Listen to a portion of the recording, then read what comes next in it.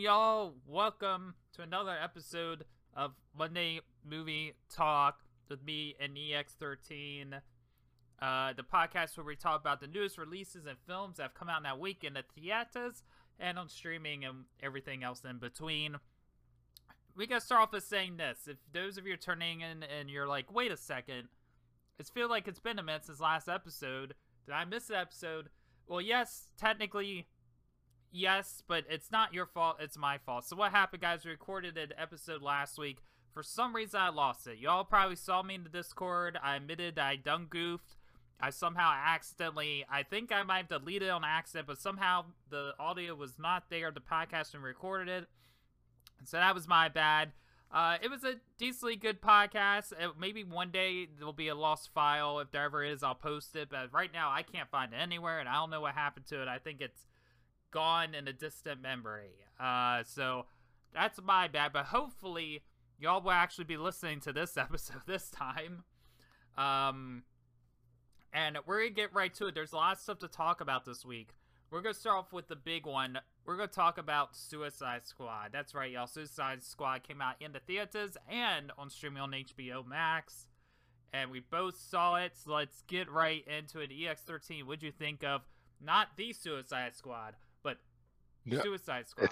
It's the Suicide Squad. Or it's the Suicide Squad. The first one's Suicide Squad. God, see, I got myself all confused already. So,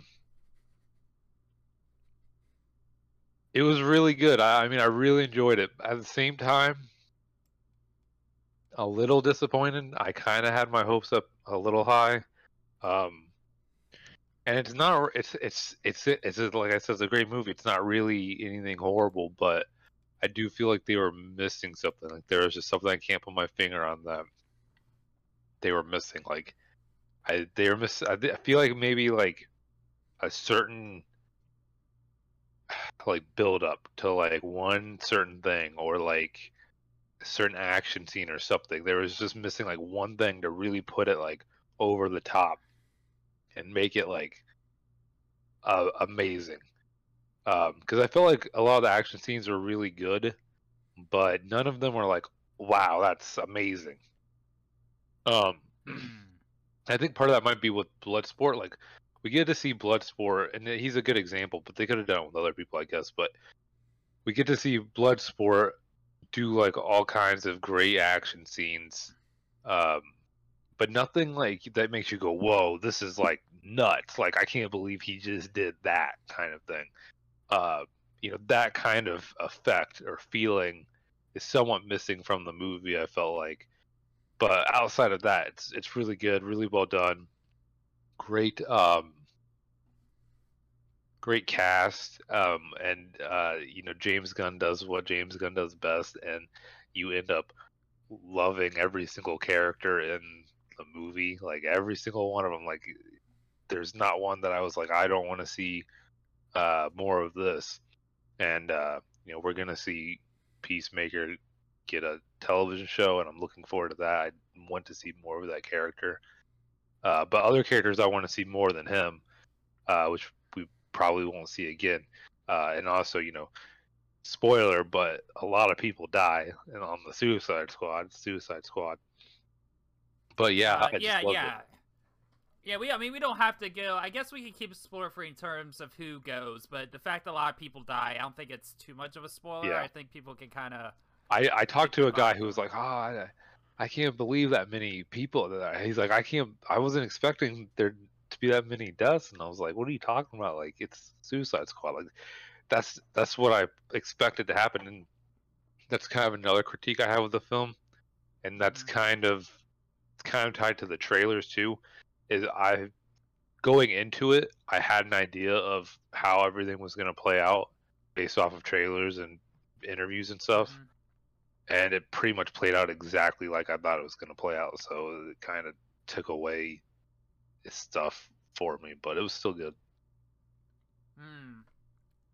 Would you say, I shouldn't draw comparisons, but I'm going against my own self-respecting rules here. But like, do you like it compared to Guardians of the Galaxy? I like it more than Guardians of the Galaxy.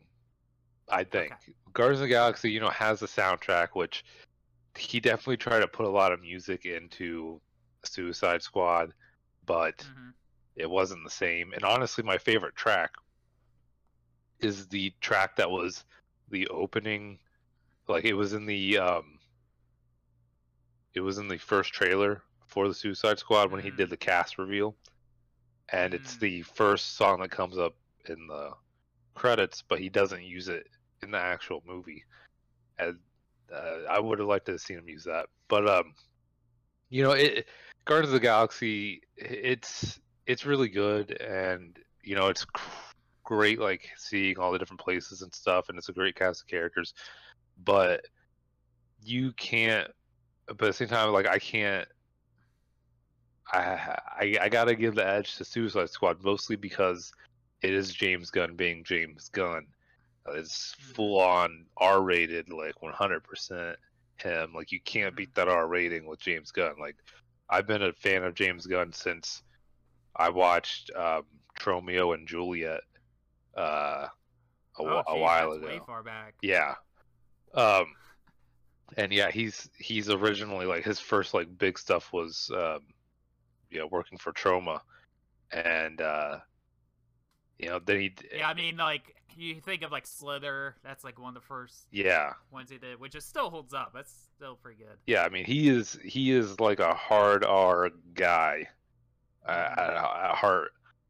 So it was nice to see him come back and do that. Like I love Lollipop Chainsaw and like everything that he's done for the most part. So uh, yeah, seeing him do Suicide Squad, doing a superhero film, which is what he's good at, and then also being hard R, which is also what he's good at, just takes the cake for me over Guardians, where it kind of feels more like a Marvel film. Well, it feels like it's half Marvel, half Gun, where Suicide Squad well, I feels like Gun.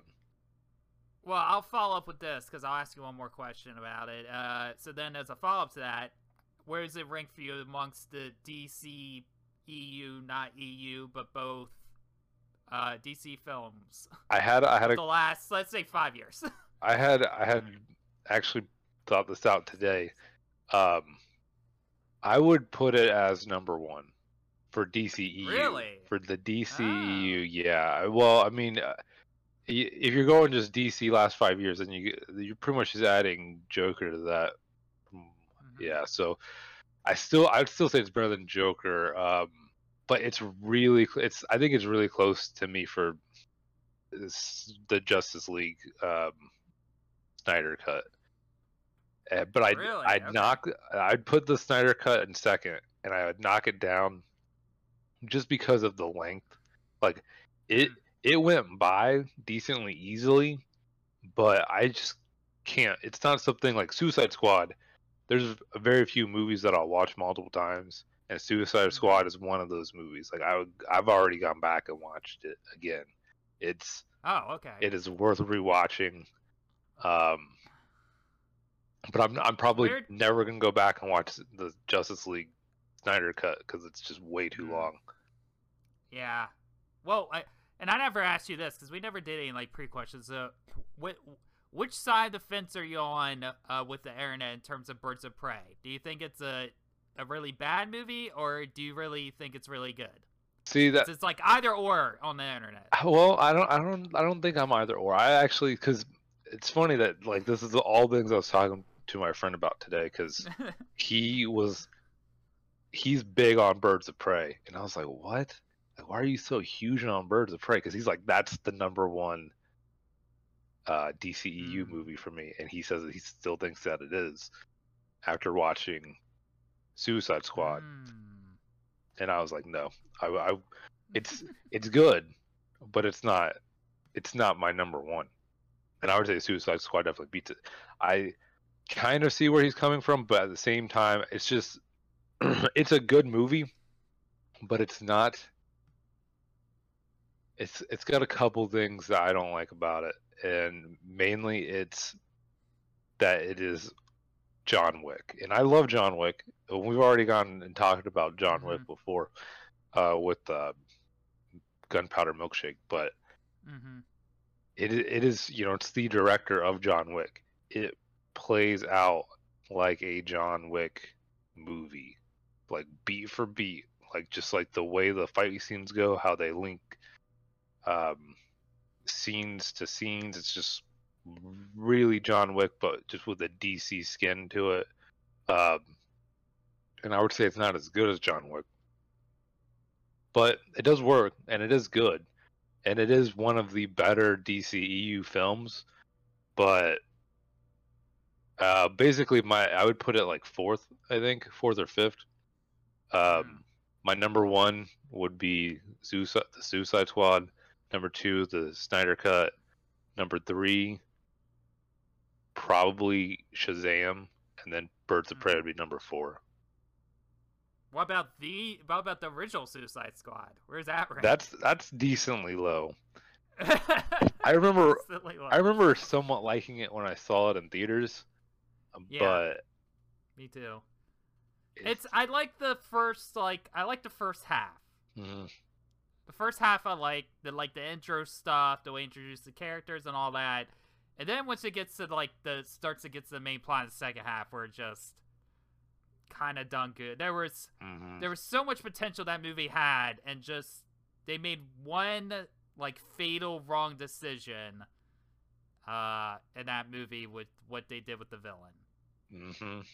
You know, it should have been Jared Leto's Joker, the villain. It should have just been that, because it goes to show, right? Because you had a Chantress who was like because you know people's complaints were like, isn't this like a villain like Superman or something fight? Why are they fighting this character? And why does she move really weird? But then in this movie, they kind of do the same thing as far as what the final villain is. It's something for outer space that would be like a Justice League villain, but I don't hear complaints about that this time. You know what I mean? Where I'm like, well, where's your complaints about that? You know, I don't see that this time. So I feel like, you know, it goes to show that argument I don't think works as well as it used to, but he should have been the villain of that movie. But anyway, just to give my quick thoughts on it, yeah, I think it's one of my more favorite films. It's weird because because sometimes I've heard, okay, they were treating it as like we see a few characters from the original Suicide Squad movie again, but they're treated as they're not exactly the same character. They're just played by the same actor playing a different version of that character. But there's a few lines and stuff they say that do relate to the first movie, so I thought the messaging there was a bit confusing. I'm like, okay, but when I'm watching the movie, they're like, oh, well, good to see you again. So I'm like, well, then it kind of doesn't. But anywho. To me, it seemed like it worked. To me, it seemed like you could just take it as a continuation and it's fine. There's nothing that necessarily contradicts anything else in the whole movie, so I would just go with that. Yeah, okay. That's the way I kind of thought in my head. Especially certain stuff they do with, like, because, you know, you see, and I mean, it's in the trailers, right? Like, Captain Boomerang comes back, Rick Flag, stuff and Harley Quinn. The stuff they do with those characters are a lot better, especially, I think, with Rick Flag. The way they did his character in the movie was a lot better in the first movie, especially when his character was kind of tied to the plot of the first movie quite a bit, and it doesn't, you know, they don't really kind of bring up what happened there, but, you know, I think all the new characters were good. Like Ratcatcher number 2, I know that's the fan favorite to pick, but it's kind of true. I really like her and her character. I thought John Cena in this movie was probably the best acting I've seen from him so far. As far as his well, I like to call it the rebranded movie career, because let's not all pretend the Marine didn't happen, okay? And I liked it when it came out, all right? I thought it was weird they started making sequels to it that didn't have him, but, you know, it's not like this is his first foray into films. This isn't a Batista thing where he got it in the first shot, you know? But I thought this, like, was his best. I do want to see more of that character. All the characters were great. Big or small. So So which one do you pick? As far as what? Which like character? Yeah. Ooh. That's a tough one. I don't know. I don't know if I can pick a fan for it because I can go with Ratcatcher #2. I think Harley Quinn was great still. Like, Margot Robbie still managed to, like, still give her good moments and things like that. I mean, I like Bloodsport, you know? It was weird not having Deadshot in it, but as a replacement Deadshot, because then you saw, like, the whole thing, like, oh, with the daughter storyline, and we're doing this again. But then when you see what they do with it, and you're like, oh no, it's different this time. And then you're like, okay, and then it's fine. I liked the Amanda Waller stuff. I thought that was good too. I thought Viola Davis was always great as Amanda Waller, so the fact she was back too was good. And if you haven't seen it, y'all, they're not lying. Like, you know, you're sick and tired of hearing it. I was too before the movie came out. That, oh, it's violent and gory, blah, blah, blah. And then, yeah, it is. The over-exaggeration is not over-exaggerated. It's pretty violent and gory. It's a bloody mess. And King Shark. It feels decently, like, realistic. Like, the violence is... Yes. Not cartoony. Yes. That's the key right there, yeah. And again, it's bringing up King Shark, who, you know, like, he's great too. Him and Ratcatcher are probably my two favorites, if I had to pick two. But even him, like, he's a silly character in this movie, and even the concept for a normal audience that doesn't know the comics, they're like, this is absurd. But again, James Gunn got us to all believe in a talking raccoon, right? So, and a tree. So, but again, even the way he does the violence does kind of have that realistic feel to it. You kind of buy into it. I do also... Polka Dot Man was good. The bit with him that they kept doing was funny. Although I wish... I don't know if I necessarily liked where his character ended up at the very end, but that might be more of just a personal, like, I like the character a lot, and I wanted, like, a little bit more, but I thought that was good. But yeah, overall, I thought it was way better than the original movie. It's up there with some of my favorite DC movies. I don't know if it's my favorite one or not. I have to, like, reanalyze and think about it, but I definitely say go see it. Don't let the taste of the previous Suicide Squad movie, just ignore that. I know your gut feelings like, that wasn't, just ignore that. Just give this one a fair shot. That's all I can say. Don't let the name deter you, because it's so similar. All you need is an HBO Max subscription. You can watch it right now for a month or whatever, and then if you miss out on it, wait a few more months, it'll be back on there. So yeah, no, but I thought it was fun. It was fun. I had a good time with it. I'm glad I saw it in the theater. And then there's also there is, like, technically it's 2 after credit sequences, and they're both kind of worth seeing, I think, and stand up stuff. So that was kind of nice to have that. So Suicide Squad got our superhero fix, but I wanted to move on to another movie we both saw. Now, this technically was in the theater for a little bit, but then went to Amazon Prime this past weekend, and that is a documentary, which I don't think we've talked about yet on this podcast, but called Val, which is basically a documentary that Val Kilmer, the actor, made about himself. It covers a little bit of his life, but it does kind of focus more on him growing as an actor a little bit more. But yeah, he basically, it starts off him saying, hey, like, he walks in his warehouse. He's like, I got he's this giant warehouse. He's like, I got a bajillion film things just sitting around that I've never used, and I figure I'd make something out of it. And just before we get into it, I just feel like I should say, just, it's crazy the fact that he had the foresight to be able to go and film all this stuff himself at an era where people couldn't really afford cameras in an era now where it's like everybody has a camera everywhere all the time. The fact that he did this back in the 80s and stuck with it pretty much most of his career, even up until like a few years ago before he like got the throat cancer and all that stuff, that he had the foresight to do that is crazy. But I'm so glad he did. What did you think of Val, EX13? I thought it was pretty good. It was a little weird because it seemed like just like a window into his life where you felt like you weren't getting the whole story, but you were getting some of it. Yep. It was cool seeing all the footage. That was the main thing it had going for it, was that they could actually show everything because he had recorded everything. But really, for the most part, like you said, it really just follows his career, but it also just like touches on his personal life here and there. And for the most part, it was things that you would kind of just know happen. Like stuff that he's already talked about in interviews and things, like how he felt about how Batman Forever went, and Mm-hmm. yeah, it's good. It's good to have it's good to have that insight and everything, and see everything laid out. And it was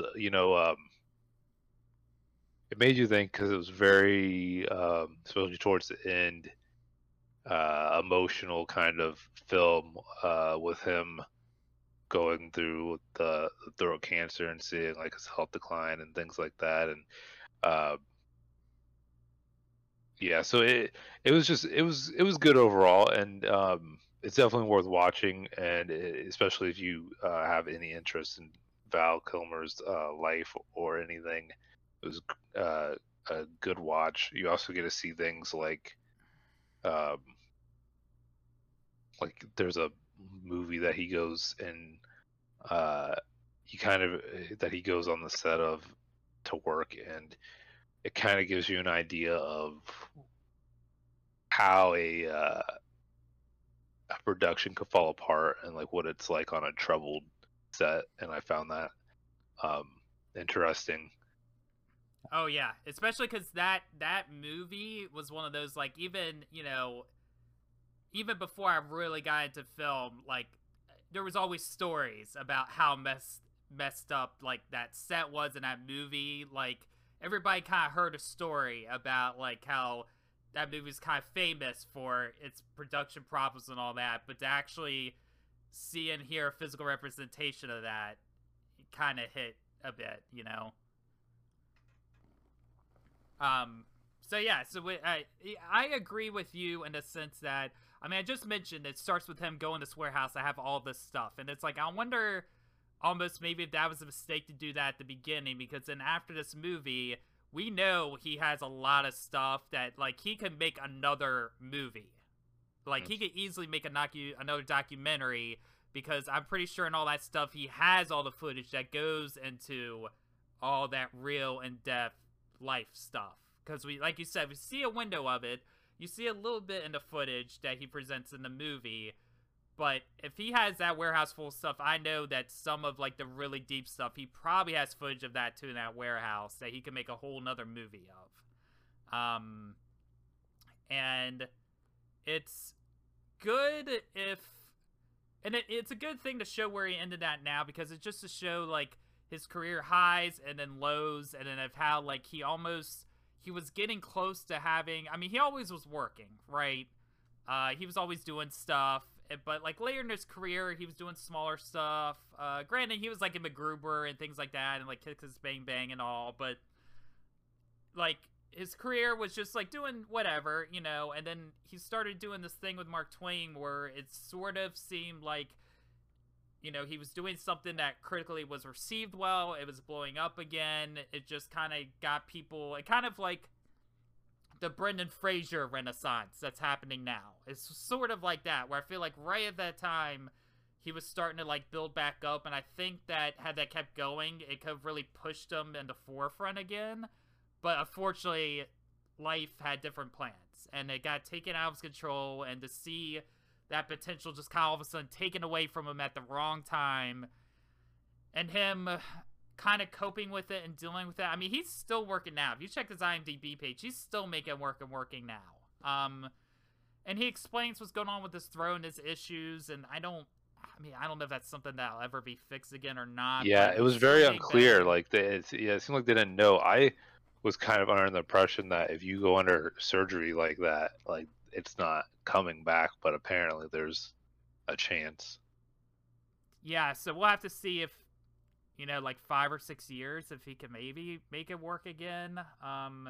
And physically, I mean, because I was telling my mom this, I was talking to her about it. I guess when you hear somebody has cancer or something that has an ailment that, like, takes you out like that, you assume, oh, that means your entire body is done for, you can't do what you can do anymore, that's it. But when you think about it, it's really, like, it's just his throat that's messed up now. He might move a little slower, but, I mean, he's getting older, but he could still drive fine. He could still pretty much walk okay. He frolics in the hallways a lot for random reason.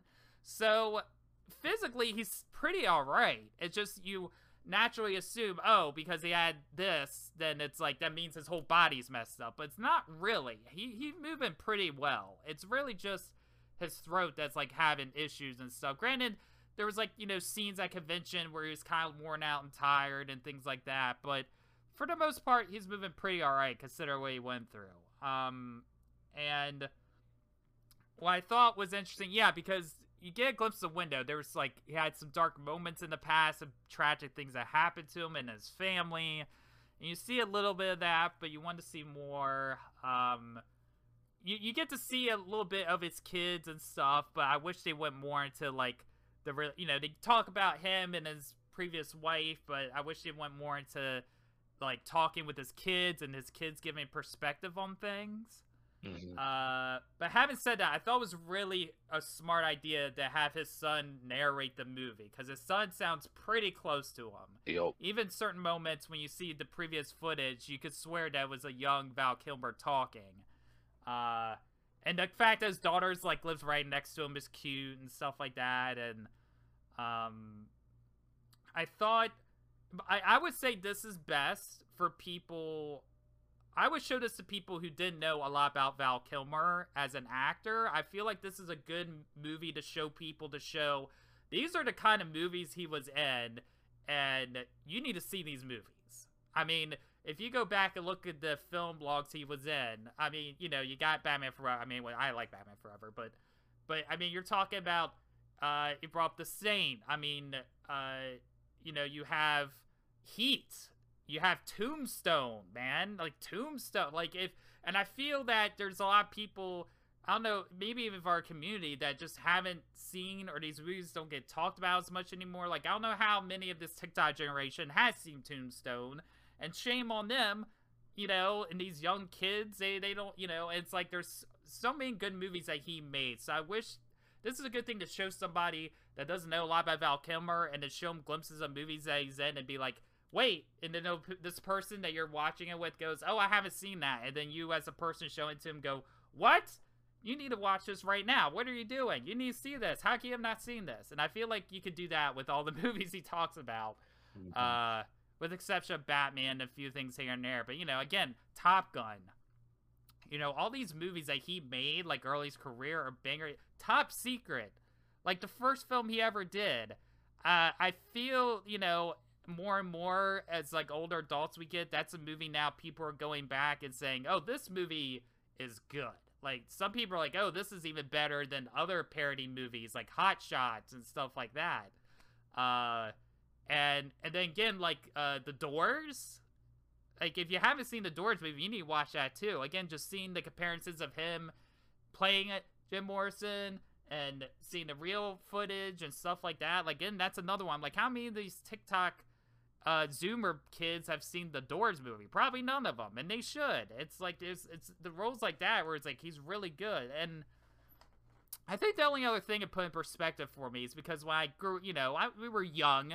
We were on, you know, we were young scrubs when he was really big in late 80s, early 90s and all that. So I had, I guess, this portrayal of him, like, I felt like everything I saw him in, he was super serious. He was like, oh, he's one of this handsome but serious guys, you know. But then this film put in that reality, it's like, no, he was, like, silly. He's silly, he's comedic, he's loosey-goosey, he's anything but serious. And so for me to see what the reality is now compared to how I saw him as a person as a kid, or being the opposite ends of the spectrum, I thought was kind of cool.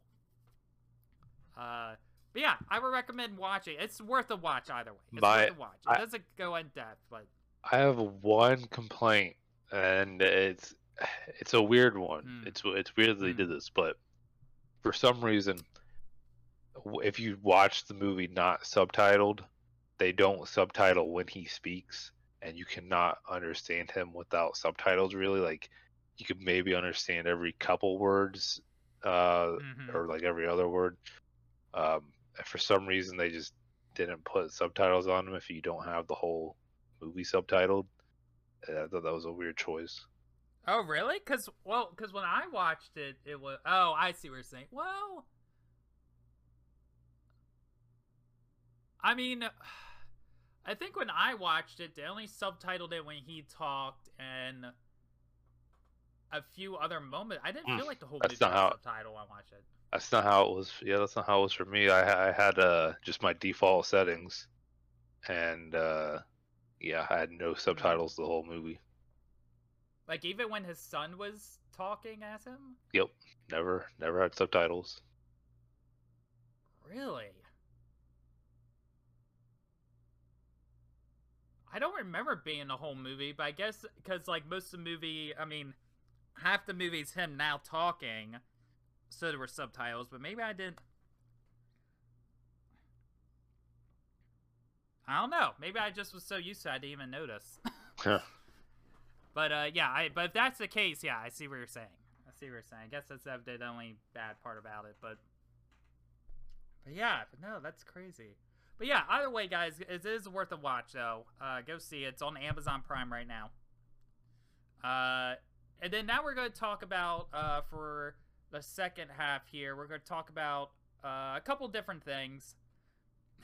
So the last episode of the podcast, that you guys that listened to, we ended up talking about the movie. What was it? What was the name of the movie? I Dream of the Little Things, or I Dream of the Little Things. Yeah, I Dream of the Little Things. We were talking about the vibes and stuff of oh god, what movie were we talking about that we got into that conversation? Was we were talking about The Green Knight.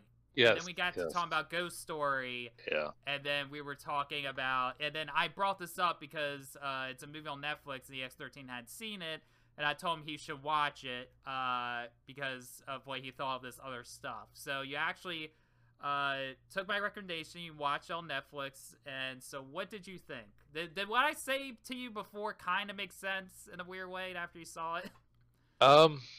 Yeah, I'm thinking of ending things was...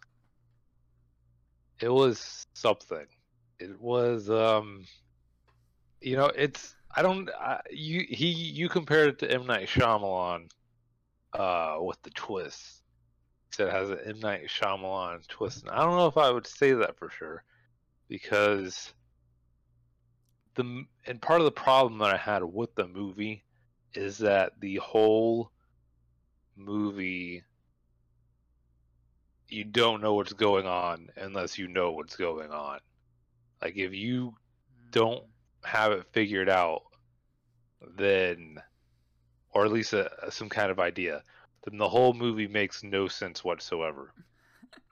Well, because I told you to, I remember I said this on this podcast. I was like, well, most of the movie takes place in the car up until a certain point, and then once they get to the parents' house, then I told you I'm like, after a certain point, it kind of turns a little bit, and all of a sudden, something starts happening you don't see coming.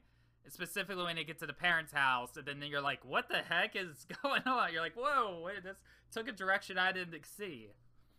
So yeah, I mean, I had theories of what was going on the entire time. I was like, it could be this, it could be that. I had one main theory, which I guess ended up being the case for the most part.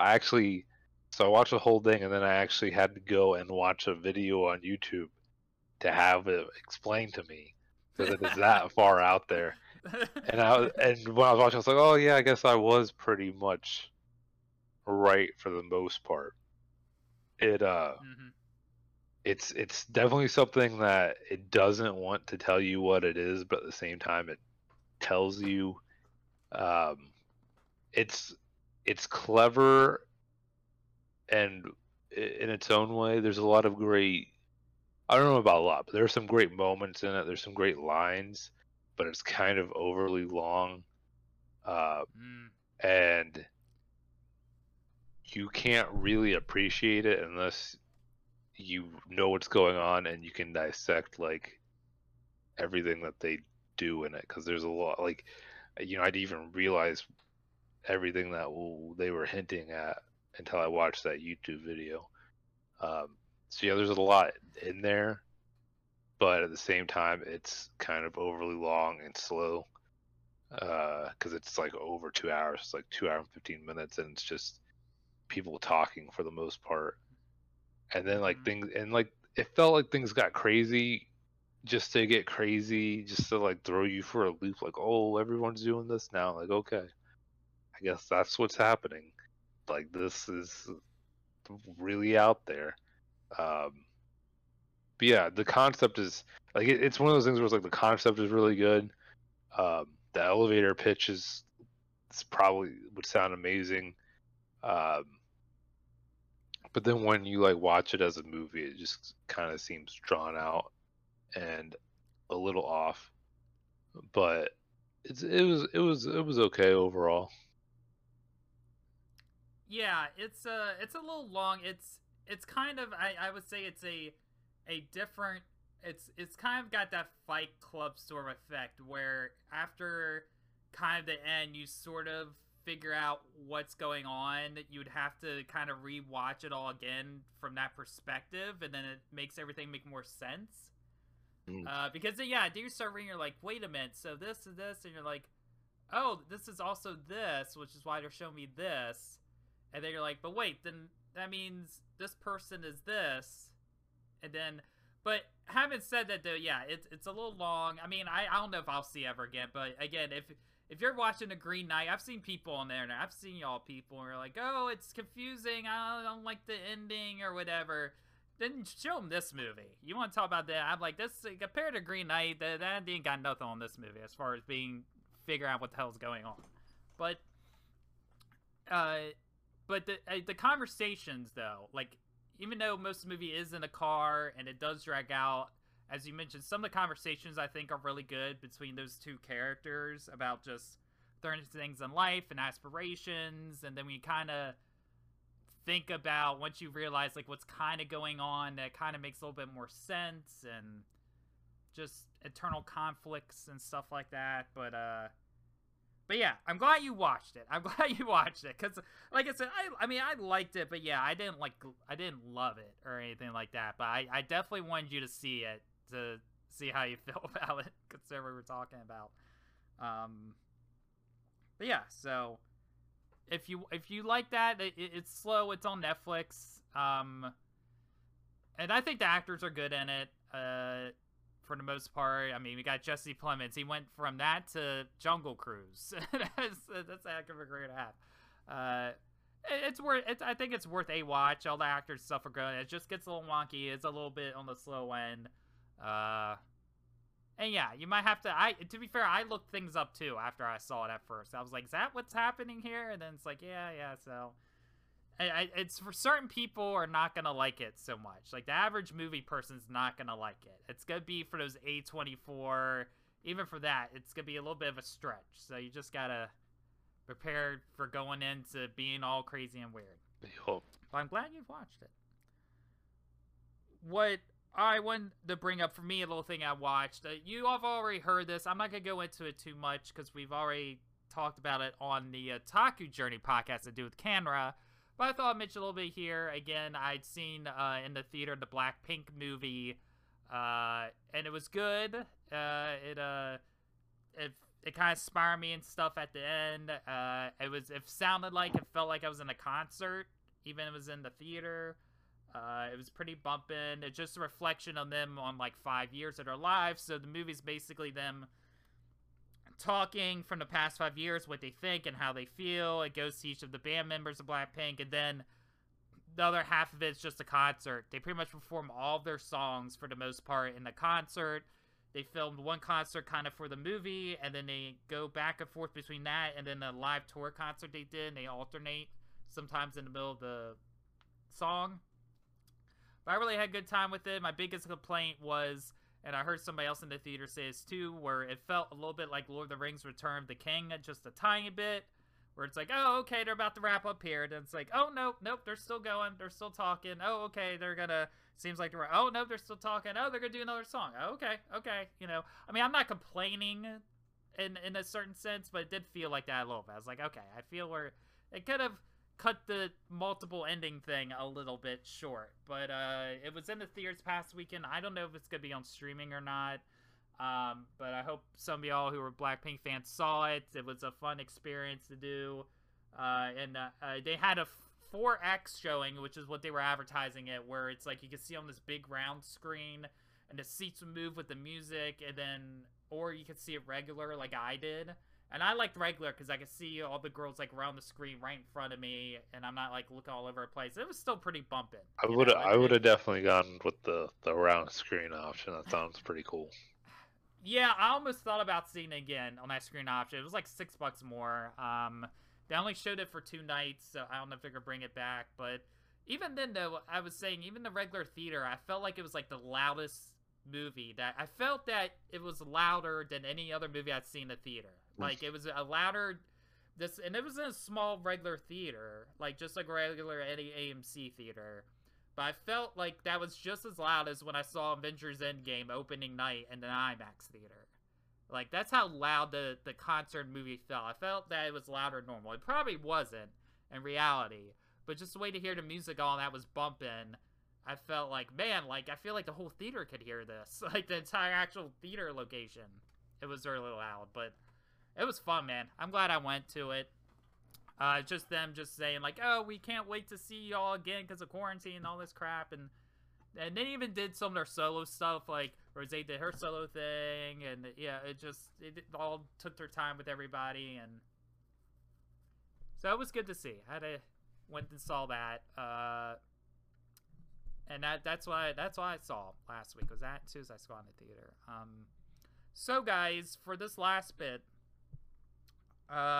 we're going to talk about news that actually kind of came out today as we're recording this podcast on Monday. But, as we know, right now, Warner Brothers has it, so pretty much a lot of their big films in 2021 are coming day and date on HBO Max and in the theater. Such example as Suicide Squad and Dune and all that. Well, we were kind of curious for a while what they were going to do next year. They kind of hinted that, oh, they're going to go back to theaters next year. What's going on? How's this going to work?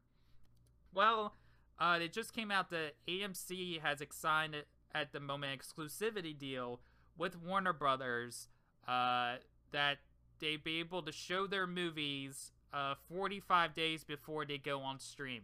So basically, for 2022, at least just for 2022, you want to go see what's coming? Is it not Shazam 2? So let's say Black Adam or whatever comes out next year.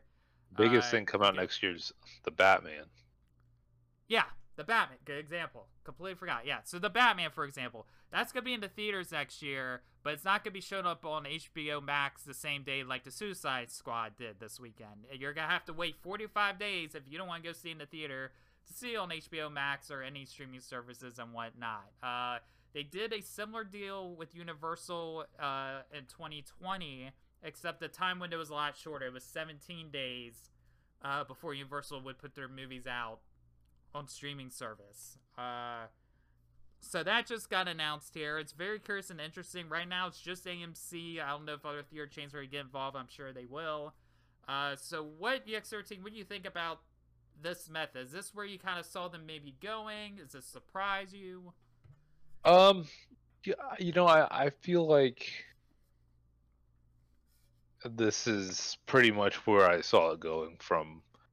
Like, I mean, the 35-day thing, like that's pretty much what I expected. We're not going to see.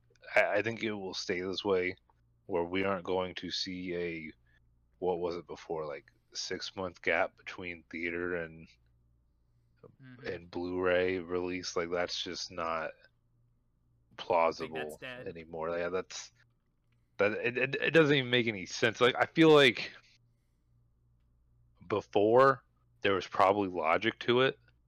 Like, back in the day, like maybe maybe a lot of it was deals, but I wouldn't be surprised if part of it was just like they couldn't make VHS tapes fast enough to release them immediately after it was ready for theater. So it kind of made sense back then, and they just kind of kept that going and never really adjusted to being able to put stuff out sooner after theaters. And this makes sense to me. I mean, and then also the other thing is like they have that exclusivity deal probably like way back then where it was like, oh, it's in theaters for it's exclusive for 6 months to theaters, and then it comes to DVD. But that was back when the movies would play for 3 months or longer and be popular that entire time. Now no movie makes more than $1 million at the box office after it's been in the theater for 2 months. So there's no real reason to keep that exclusivity longer than it has to be.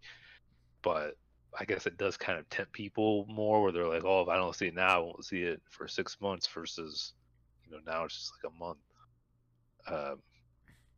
But yeah, it's just not necessary anymore.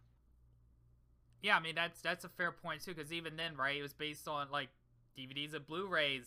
Like even then, right, like 4K movies. That like how much were those when they came out, and how much are they now? I mean, all that, they're kind of becoming irrelevant, so that doesn't really matter anymore. Everything, like you said, everything's going to streaming.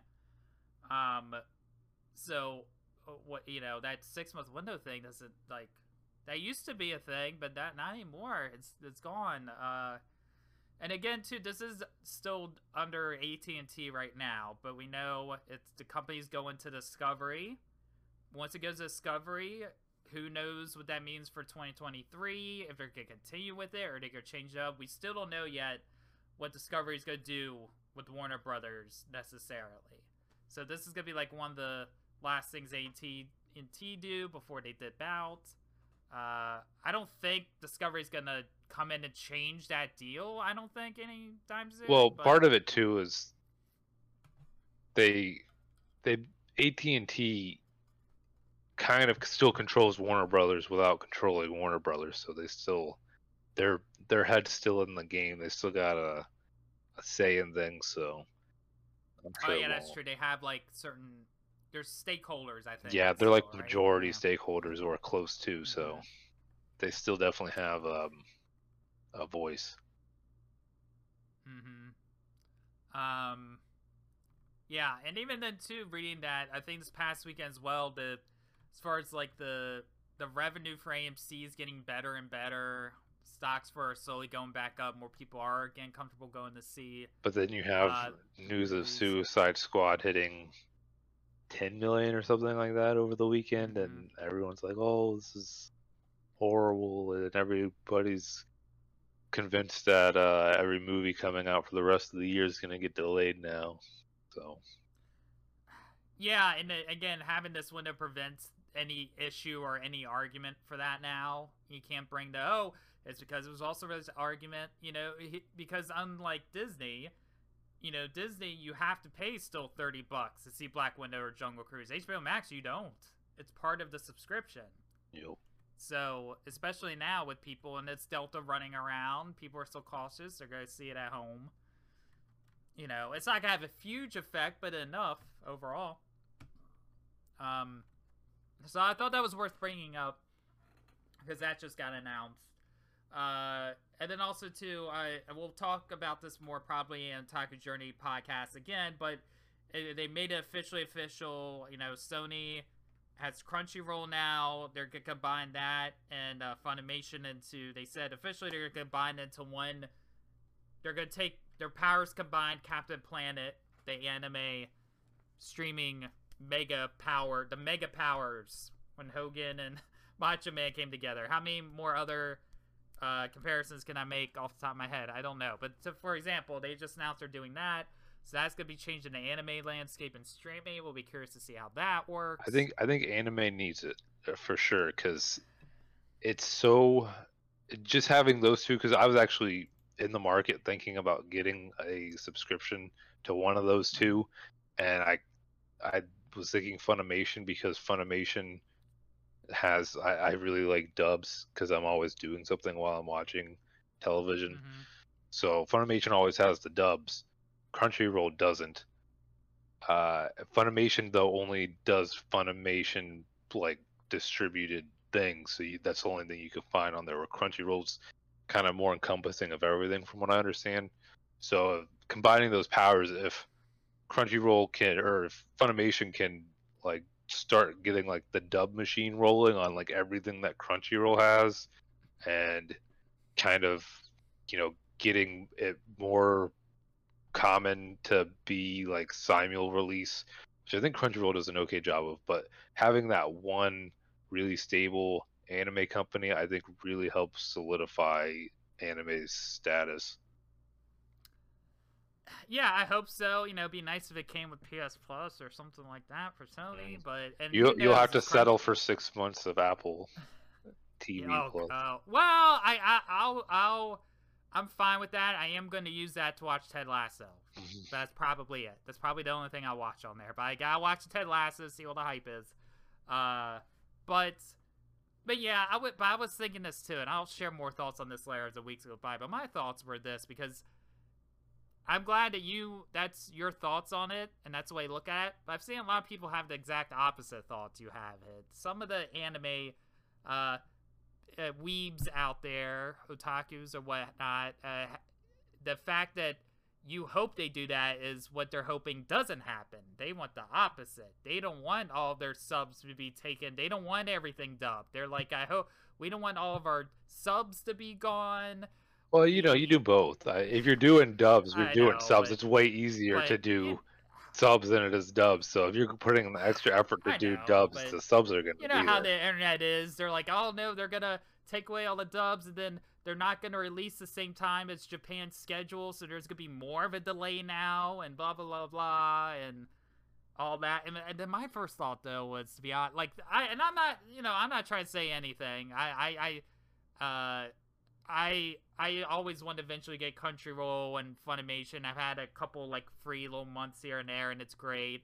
But I especially don't feel like I need it now because it's on HBO Max. But who knows how much longer that's gonna be now.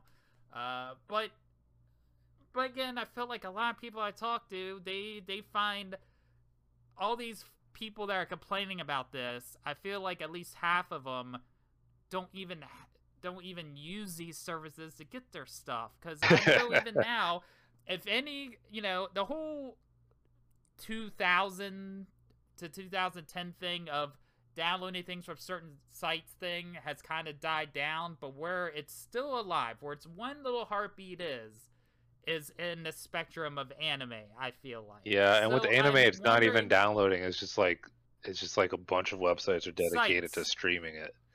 Right. So my big deal is why are these people all complaining about it? Because half of y'all probably don't even use these services and use those other sites anyway. So why are you whining for? But that's my guess. That's why I feel like I'm seeing it. I could be completely wrong. Well, I'm just learning how to be an otaku. I think the complaint is that even if they're not using it, they're still going to be somewhat affected, because if they believe that by Crunchyroll taking over or whatever, that it loses the simultaneous release stuff that Funimation's doing, which is great, then they won't be able to get that access as fast, even if they are pirating it, because it won't be done.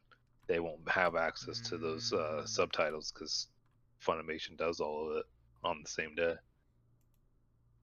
Ah, I see. Oh, okay. That makes sense. Okay. Well, it's going to be interesting to see. It's going to be interesting now with all these deals. This is a big day for deals going on and things of that sort. For this coming week, as far as what we're going to talk about next episode, I know Free Guy's coming out. And Don't Breathe 2. That's probably the two I'm going to try to see this week. I don't know what's coming out on streaming off the top of my head. Do you have anything? No, those are the two big ones. I do want to say there might have been something, but those were definitely the big ones coming out this week. There's not a whole lot coming out recently, I guess, but I'm looking forward to Free Guy though. The reviews are already in, and they seem to be pretty good so far. So I'm looking forward to seeing it. By reviews seem pretty good. They're pretty much like, oh, this is pretty good. They're like, this is good. This is a good movie. No one like really hates it. It's not like an 83 or something like that, which is pretty high, but no one really passionately loves it or anything like that either. So I mean, that's good to hear, especially to because I'm glad it's coming out, because I have seen the trailer, or 3 different trailers for this movie for like the last 2 years. I've probably seen a trailer like in total. I don't know. It feels like 100 times I've seen a trailer of some sort for this movie, and I've been sick and tired of seeing the trailer at every movie I go to for the last 2 years, and I just want it to come out. And 95% of the time, when it's a movie that does that, the movie ends up being not great anyway. And I'm like, good, it's out of my hair. I don't have to hear about it anymore. So the fact that this one's actually a good one, where that's the case, is nice to make it feel like, oh, the payoff was worth me seeing this trailer 8,000 times. mm-hmm. And Don't Breathe 2, I have no idea how that's going to go. Or even reviews for that. That can either be surprisingly good or surprisingly bad. It's still a weird concept that they're kind of taking the villain from the first one and make him a good guy. We know how that turns out sometimes. I'm probably gonna rewatch the first one before I see that again, because I think I need a refresher on it. I don't remember it too well, and it sounds like it's probably really interconnected with the way what happened with the first one. But from what I remember, the first one, it seemed to kind of walk that line of like it almost fell into like being like schlop, I guess. Like it was really close to being like not that good, but it like kept his head above water and ended up being pretty good because of it. And so I could easily see the second one just diving deep down into just being horrible and like really cheesy. Well, yeah, too. And I mean, don't get me wrong. I like Stephen Lang as an actor. I think he's a good actor. He's good for this role. He can pull it off. But I mean, the first movie you had Jane Levy, right? And I always liked her as an actress. And you need another character like that to center this. And I feel like this movie doesn't have it. I mean, there's a little girl, but as far as the people in her end, it's just like, oh, it's a bunch of random bad guys from this random group, you know? And I feel like that's missing, and I'm wondering if that's gonna hurt it. Like, can it just all fall on his shoulders without that? Because then I wonder, too, like, how this movie's gonna end, because technically her character's still around, and sees that he's still alive, so I feel like there's gotta be some resolution to that at some point, if they're gonna continue this franchise. You know, at some point. Because I feel like it'd be weird if they didn't. I feel like they should just either never made a sequel and just leave it open like that, or eventually have... Because this sequel is not going to address that, but is it going to kind of set up a third one at the end for them to still have that thing? And then it's like, how are you going to feel? Because you're kind of on the sides of both these characters. Or they could somehow do a weird thing where they team up, which I don't know how they would, because even though, like, he was, like, you're rooting for him in this movie, you still can't forget the fact that he had a thing that he used to insert stuff into certain people, and that's so messed up, and it's like, it's him helping this girl go redeem him from doing all that messed up stuff because of what happened to him, and it's like, I get where he's coming from, but, And Fede Alvarez is not directing this one. He is producing it, though, so that is something else to note. It's gonna be a hard sell for people.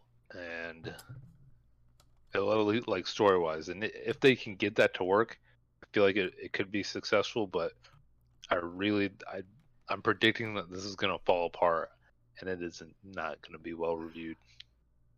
I know, which sucks, and then it like ruins the first movie, because the first movie was so good. And I mean, you know the signs. There's no reviews for us out yet. A couple days before a movie comes out, usually every once in a while there's a rare case, but most of the time that's not a good sign.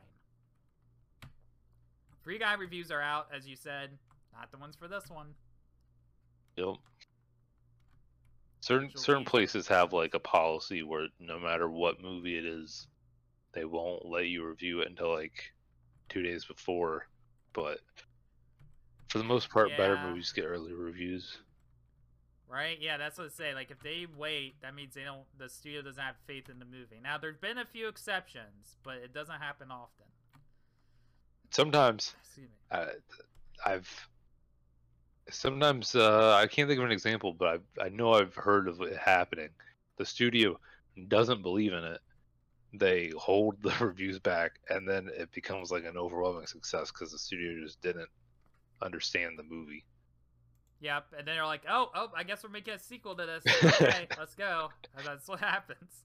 Whether they plan for one or not, you're like, yeah, this doesn't need a sequel. Oh, we're gonna make one though, because it surprisingly did well. Who knows? But I'm really curious. I don't know, because usually if I hear a movie's not good, I won't go see it. But I don't know if this one I want to still see it or not in the theater. I don't know. I could see it being so bad that it's good. I could see it getting into that territory. Just as long as it's not boring. I could see it going that way. Yeah.